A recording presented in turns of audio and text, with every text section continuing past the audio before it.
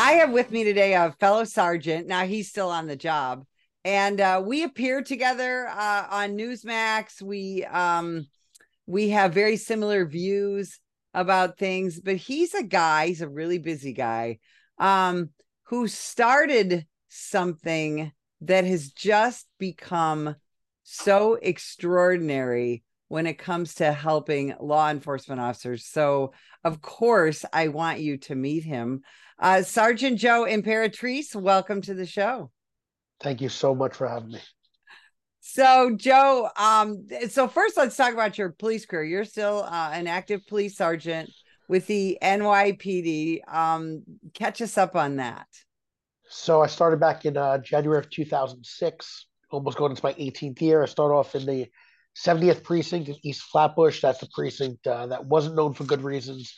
It was the precinct where Justin Volpe, assaulted, I believe it was Abner Louima, the whole plunger incident. So when I got there years later, community was still, remembered that terrible incident. Good thing is I learned from great police officers. Right before I got there, November of 2005, Dylan Stewart was a police officer at Midnights, was shot and killed. And 6 months later, not even 6 months, but a few months later, Frank Hennessy died going to a fake gun run. So when I got there about 7 months later, the house was super tight. We learned from the senior police officers. One of the most diverse precincts in the city of New York, absolutely amazing. From there, took the test. I passed as a sergeant with 3.5 years on. I got promoted, went to the Lower East Side, the 7th Precinct, went into the detective squad, the 9th Detective Squad in September of 2015. Stayed there for a year, spent 2 years in the 1st Precinct Detective Squad, went to the Real Time Crime Center, absolutely amazing because in New York City, it was the first real time crime center ever established back in 2005. And I'm currently assigned to Detective Bureau Staten Island. I want to ask you a couple of questions about that because people hear a lot of things in the media. Um, can you explain stop, identify, and frisk and why it's not a racist policy and why it did so much good for the citizens in New York? So people need to know what stop, question, possibly frisk. As you mentioned, not every person that got stopped in the street was frisked. Um, it was a great tool because we see in Black and brown communities, violence is much higher. Police officers went out there, they identified the people that we believed had firearms on them or weapons. We would target those individuals, and then we would take guns off the streets. It kept criminals on their toes. On top of broken windows policies, those two combined drove down crime in the city of New York and became a template from all across the nation. Um, Under Mayor de Blasio, he used his son as the poster child, right? He made his family feel like they were always violated, and he tied them into the community, and that's how he won. It was his goal to stop it. And what he didn't realize in a lot of these activists is that it actually hurts communities. People, as you know, being a retired sergeant, police officers have the right to go up and just talk to somebody, to question someone. If they believe that there's a bulge and they're carrying a weapon, you can, for your safety and the safety of the people around them, take that weapon off that person or at least frisk it to feel if it is a weapon. So I do believe nationwide, just not in New York City, it's a great tool and it should be brought back so that we can start driving down crime because all across this nation, it's out of control.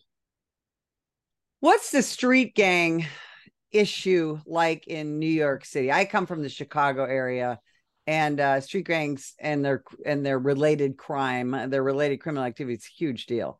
What about in New York? So growing up here, we had the Latin Kings, the Bloods, and the Crips. I'm not saying they're not around, but they're not as prominent. We have more crews. We have these young gangbangers who were never stopped by the cops. They're all in their teens, anywhere from 11 to 18 years old. And with raise the age and all this bail reform nonsense, these kids never had interactions with the cops where they had to be on their toes, where they weren't afraid to carry illegal firearms. And we're seeing an uptick in violent crime all across this nation with young kids because police officers aren't stopping them. Uh, they have an depraved difference for human life. They're on these mopeds and scooters and just snatching bags off people. They're shooting in broad daylight like cowboys. That's the problem we're having in the city. So you started a foundation, I guess we'll call it, right? Called Yes. Blue Lives Matter. Now just that phrase was triggering for some people. But let's talk about the founding of Blue Lives Matter and what your intent was and why you decided to do that. So, as we can remember, dating all the way back to the Michael Brown situation, I believe that was in St. Louis or in that area. Ferguson, Uh, Missouri. Ferguson, that's what it was. The hands up, don't shoot. All across the nation, cops were villainized. Every single day from that point forward, police officers were on the front page of the paper or a headline in the news saying how terrible they were. Then we had the Eric Gardner situation with Danny Pantaleo out here, and it fanned the flames. And then we go into fast forwarding a couple of years, George Floyd, and all this nonsense. To go back to 2006, I was tired of seeing all the negativity on the news.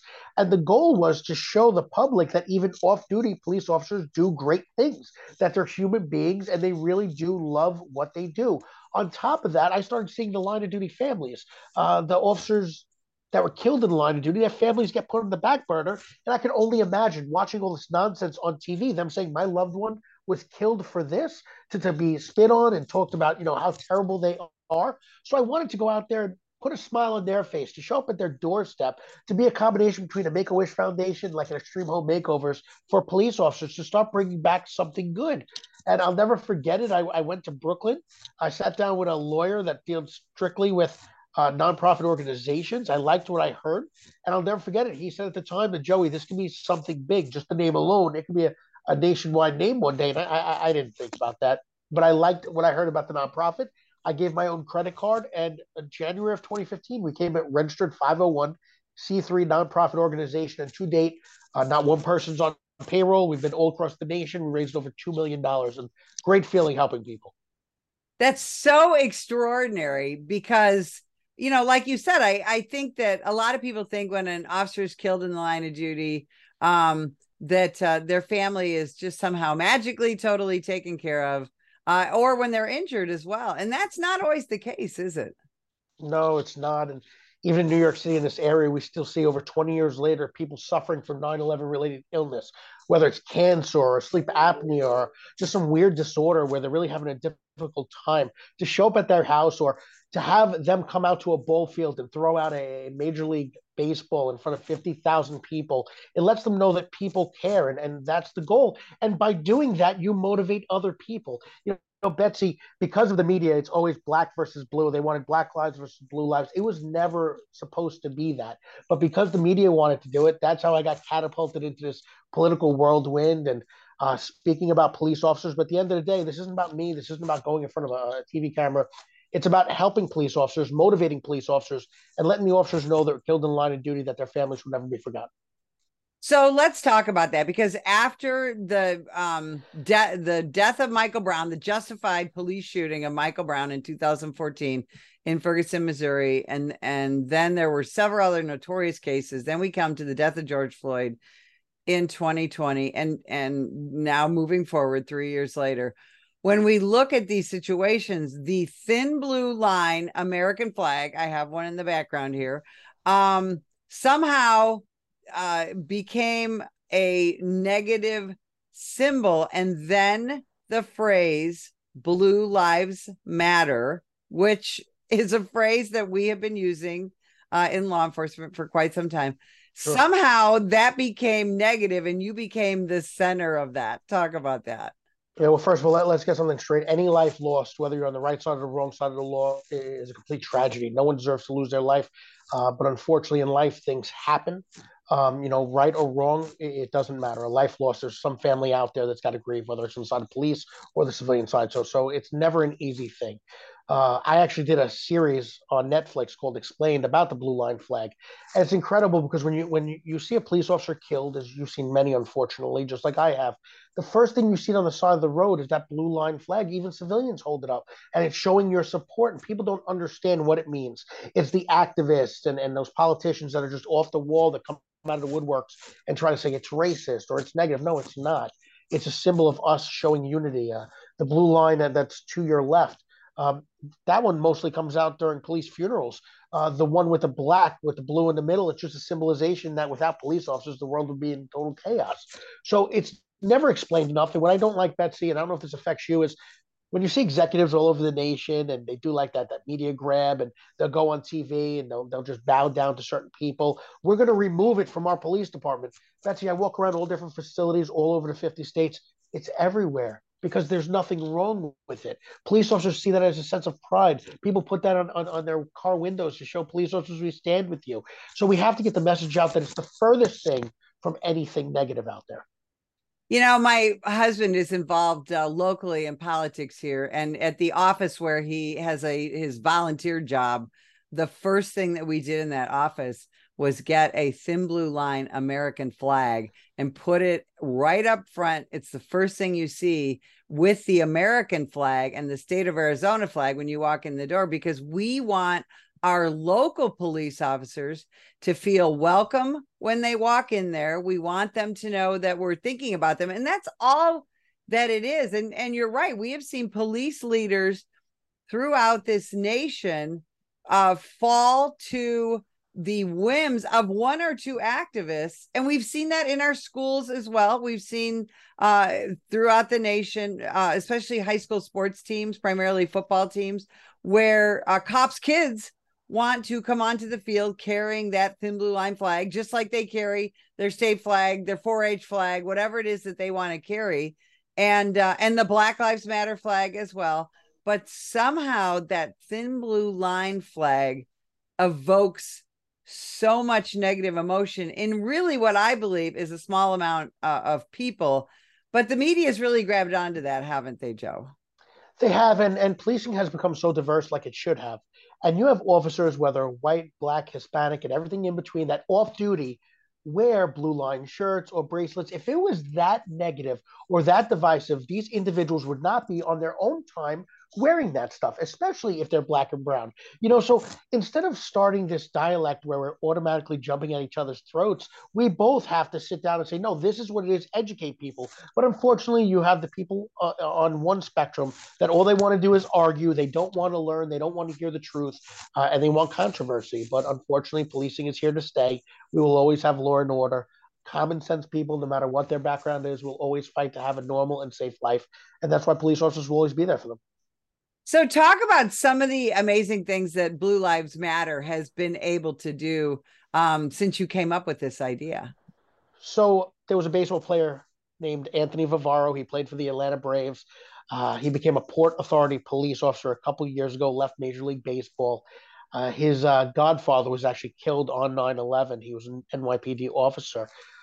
Last year, he was driving to a ceremony. He was an instructor in the city for 9/11, and he was killed by somebody driving the wrong way and went head on. So in September of this year, we'll be honoring Anthony and his family by having them throw out the first pitch at Citi Field. It's a Mets ball game. And this is what we do. We have the family come out and we honor them. We have a huge gala every single year where we honor police officers killed in the line of duty. We flew out to Los Angeles a few years ago in California when Ronald Singh was shot and killed. I get chills thinking about it because at the time my son was 8 months old and his son I think was like 3 or 5 months old, and it just if it upsets me because if something happened to me and my son didn't have a dad, I'd want someone there for me. So we flew out there. We met the wife. We met the little son months prior. We flew out his brother and the police chief, and we raised $15,000. When cops have been killed in the line of duty out here, whether it was Simonson, Mulkeen, Ramos, Lou, Mora, Rivera, we team up with other fraternal organizations. We've raised over $60,000 just per fundraiser. So it's absolutely incredible. 3 Puerto Rican cops were killed in Puerto Rico a few years ago. In 30 days, we raised $60,000 with the help of the Hispanic Society and the Ramos Foundation and flew out to Puerto Rico. Plenty of times we've literally showed up at a doorstep with flowers and something that we love the family does, whether it's a little trip somewhere or whatever the case may be. And that's what matters. That's what's special. And that's what we're going to continue to do. What kind of support do you get from the non-law enforcement community to keep Blue Lives Matter going?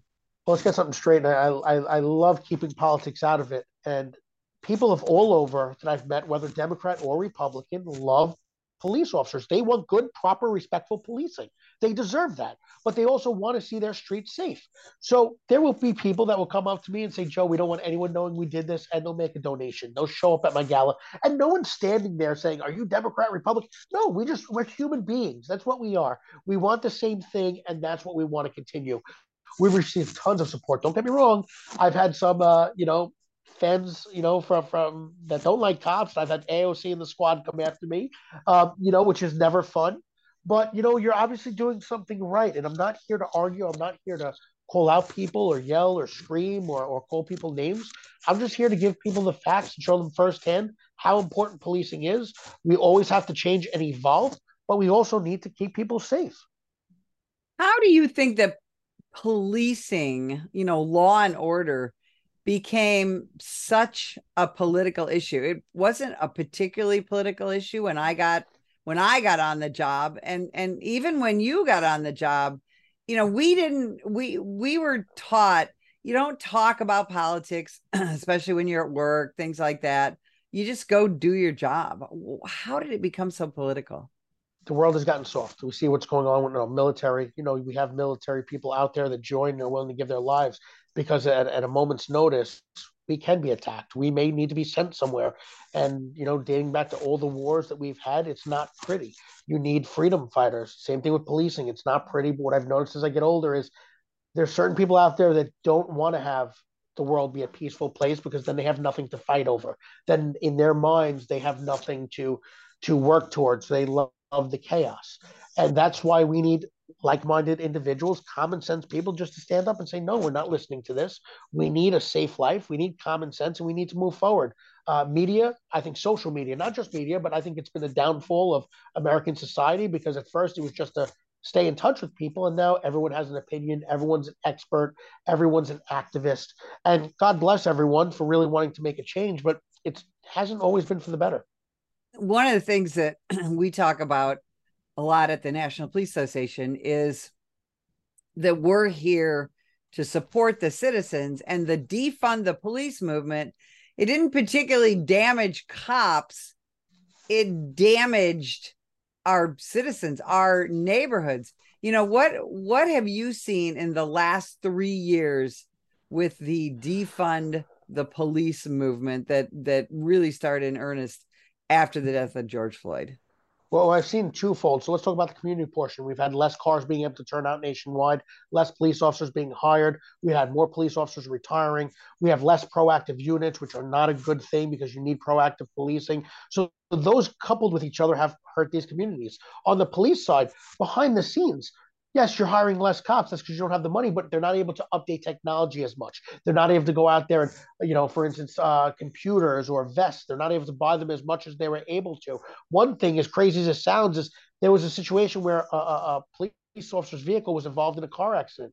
The tow pound literally said, sorry, because of defund the police, we close at 11. We won't back till 8 o'clock tomorrow morning. And they couldn't get that police car off the street. So individuals don't see those little tiny things which really go a long way, but without having the money there, it has affected both sides. The NYPD is about 4,000 short, and actually 9 out of every 10 police departments in this country, small, medium, and large, are shorthanded. What do you think it's going to take to bring new young people back to the profession of law enforcement? I think there's a bunch of aspects. I think the legacies, for instance, we call them. It's police officers that joined because their grandfather, their mother, their father, whoever the case may be. Back in the day, people were proud to say that they were a police officer and want to get their child on. Those individuals now are turning around and saying, no, I don't want you to be a cop. It's not worth it. So that's one problem. We can always talk about money. It doesn't matter how much you give somebody, it's never going to be enough. So you don't become a police officer for that instance. So my personal opinion, I don't think that's number one. Would it be nice to make $1 million being a cop? Of course it would, but it's not going to happen. We really need to have leaders, political leaders, stand up and help police officers instead of trying to hurt them, instead of someone waking up every morning and saying, if I put a uniform on, I might leave my house as a police officer, but I may end up as a criminal behind bars because I thought I was doing my job the right way.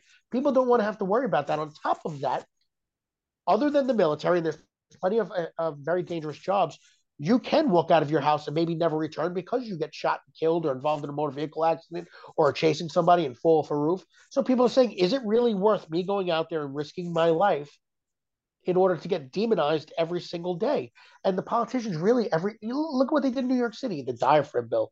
We know from just martial arts that wrestling with somebody, you're going to end up on top of them. It's just what happens. But now you're going to lock up a police officer because they tackle somebody and they end up on somebody's chest for 2 seconds. That's crazy stuff. We need to bring common sense into policing. And I think after that, showing legitimate support from both sides of the aisle, I think we'll be able to attract more people. How do you think body-worn cameras have affected American law enforcement? Because, again, when we talk about exactly what you just said, the use of force, activists said, everybody needs a body-worn camera to show how brutal cops are. And actually, that's not quite been, I think it's been more positive for law enforcement. What do you see? I think what happened was it was the best thing ever for law enforcement because someone can't just come out and accuse you. Now it's on tape, and we see people actually pull back and don't curse cops out as much. Some do, or aren't as violent when they realize that the camera is recording. I think it backfired on the side of the activists because they thought they were going to catch more. And now because it's not going their way, they want to tighten the reins even more.